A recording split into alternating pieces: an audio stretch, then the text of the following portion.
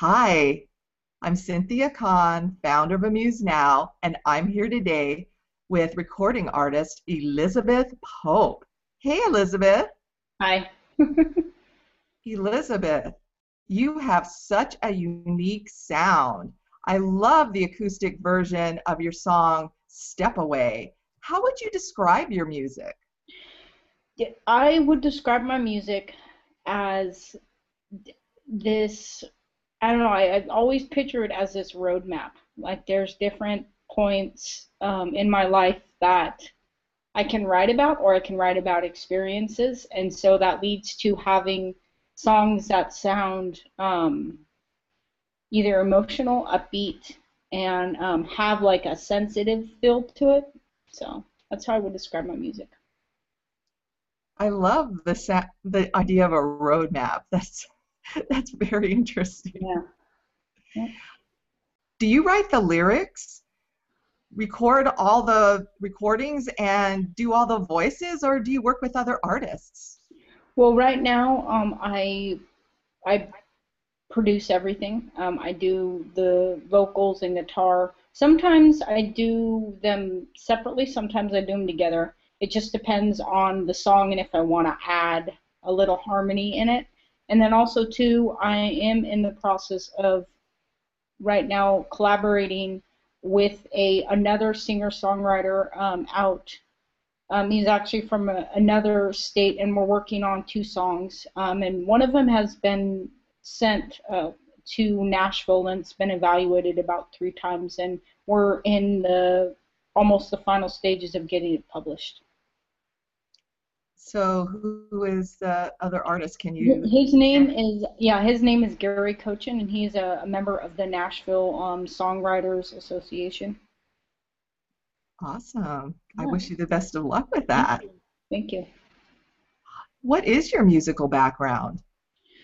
Well, gosh, let's see, I have so many, so many different elements to it. I started playing the guitar at a really young age and really kind of developed a real love for it.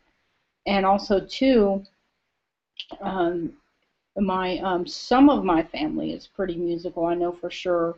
My grandma definitely is a big inspiration behind that. She would sing a lot in her choir, and I've done um, a lot of duos and a lot of singing in in college choirs as well. And also, I have a background in radio. I went to school actually to be a radio host. So I did spend a few years in radio, and I learned a lot in that, and that gave me the tools to really understand kind of the other side of the music industry a little bit. So that's really my how my music kind of came together. Did you take formal lessons Oh, for you mean for for guitar, for singing, for songwriting? for guitar? Yeah, for songwriting, I actually took some courses to kind of help me with that, and then with also too, I took a lot of music classes like music theory, how to read and write music. I only have taken one vocal lesson, in fact, just this last year, and I'm hoping to continue those this year. So you can perfect your craft. Yeah, yeah, a little bit. Yep. Who would you say were your musical influencers? Oh gosh, I have so many because my growing up I would listen to, I mean, my parents had a lot of different taste in music. I mean, I can probably I really like let's see here. I really like, Frank Sinatra, they would always have on. I really liked Sam Cooke, and also the soul music too is really, that's a huge influence there. Like Aretha Franklin, Stevie Wonder, um, all that, and then getting like even Bob Dylan. I mean, John Denver. All that type of music really helped me um, shape how I wanted to sound. And I mean, even today, there's other artists like John Mayer, Jewel, um, various different ones that have really helped influence my music a lot. That's a lot of different artists with a I can hear the soul and the kind of a little bit of a country, so I can see Yeah. how it has influenced your music for sure. Yeah. I see, Elizabeth, that you are all over social media. You're on Twitter, Facebook, MySpace, Pinterest. You have two blogs. So, how Yeah. do you use social media to connect with your fans and promote your music? Yeah, well, I just try and keep up with it. Maybe I pick a certain day to really post different things. If I'm working on a new, a new song, I'll usually post about it on Twitter. And if I'm writing on my blogs, I'll usually put that information in there. And also, too, I just kind of really do most of it, myself when I can fit in the time to do all that. And plus, also too, I've got Go Girls Music, so that's been a huge boost too. On Reverb Nation, you state that you give half of those sales to a charity called Beatmaking Lab. Can you tell us a little bit about that organization and how you became involved? Yeah, I just happened to notice it on there on Reverb Nation, and it got started and it's gonna evolve. It started at the University of North Carolina in Chapel, I think in Raleigh, yeah, or Chapel Hill.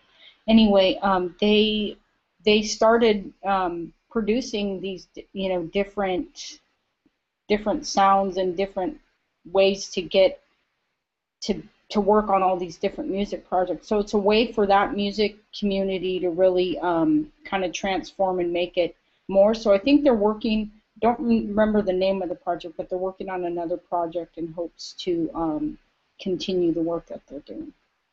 And they do. I think they produce and record everything out of the University of North Carolina. Do they have a website so that we can check it out? Yeah, I'll have to send that to you. Yeah, they do. They should have a website. Okay, terrific. Do you play live? But next weekend I am going to be playing live, actually up in Sacramento on a Saturday. So I'm going to get myself kind of started up again, and I'm also working with I have an A&R team, which is Arts and Repertoire, and they're out of Los Angeles, and they've been helping me also to promote my music. In fact, I just launched a radio campaign last week to the USA, UK, and Canada.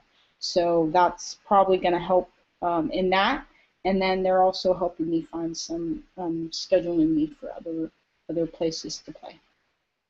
So do you recommend getting an A&R firm? Has that helped you a lot jumpstart your career? Yeah, it has. I never would have thought of it until now. They really have been. I would recommend it, and really do your research too. I think that's really key as well to be able to find the right team and right type of people that will work with you, in getting your music career really going. Good advice. What is your current music project that you're promoting? Right now, besides the radio campaign, I am just promoting those two songs, "Moving On" and "Fly Away." Those are the ones that I just recently put out. And also, I am currently I actually sent a audition to The Voice, and I also am going to send another music audition off. So that's something I'm kind of also working on as well. Oh, I wish you luck with that. Thank you. Thank you. Since Amuse Now is about artists helping artists, what advice do you have for other musicians who are trying to make a name for themselves? Well, again, I would surround yourself with the right people, like an A&R firm, and also just different people who know about the music industry and who can really give you advice and who have been working in it for maybe 10 or more years, that have the experience that can kind of lead you to the right resources. Very sound. Yes, I hear a lot of that. Do your research. Yeah. Yep. Well, Elizabeth, it has been terrific talking with you today. I wish you all the best on your A&R campaign, and when we launch our e-commerce site later this year, I hope you'll consider adding Amuse Now to your distribution channels. I wish you all the best. Thank you very much. Hi, I'm Cynthia Kahn, founder of Amuse Now. This featured artist presentation has been brought to you by Amuse Now Entertainment, a website that enables artists to profit from their creativity. To learn more about Amuse Now, visit us at www.amusednow.com or email me at ccon@amusenow.com.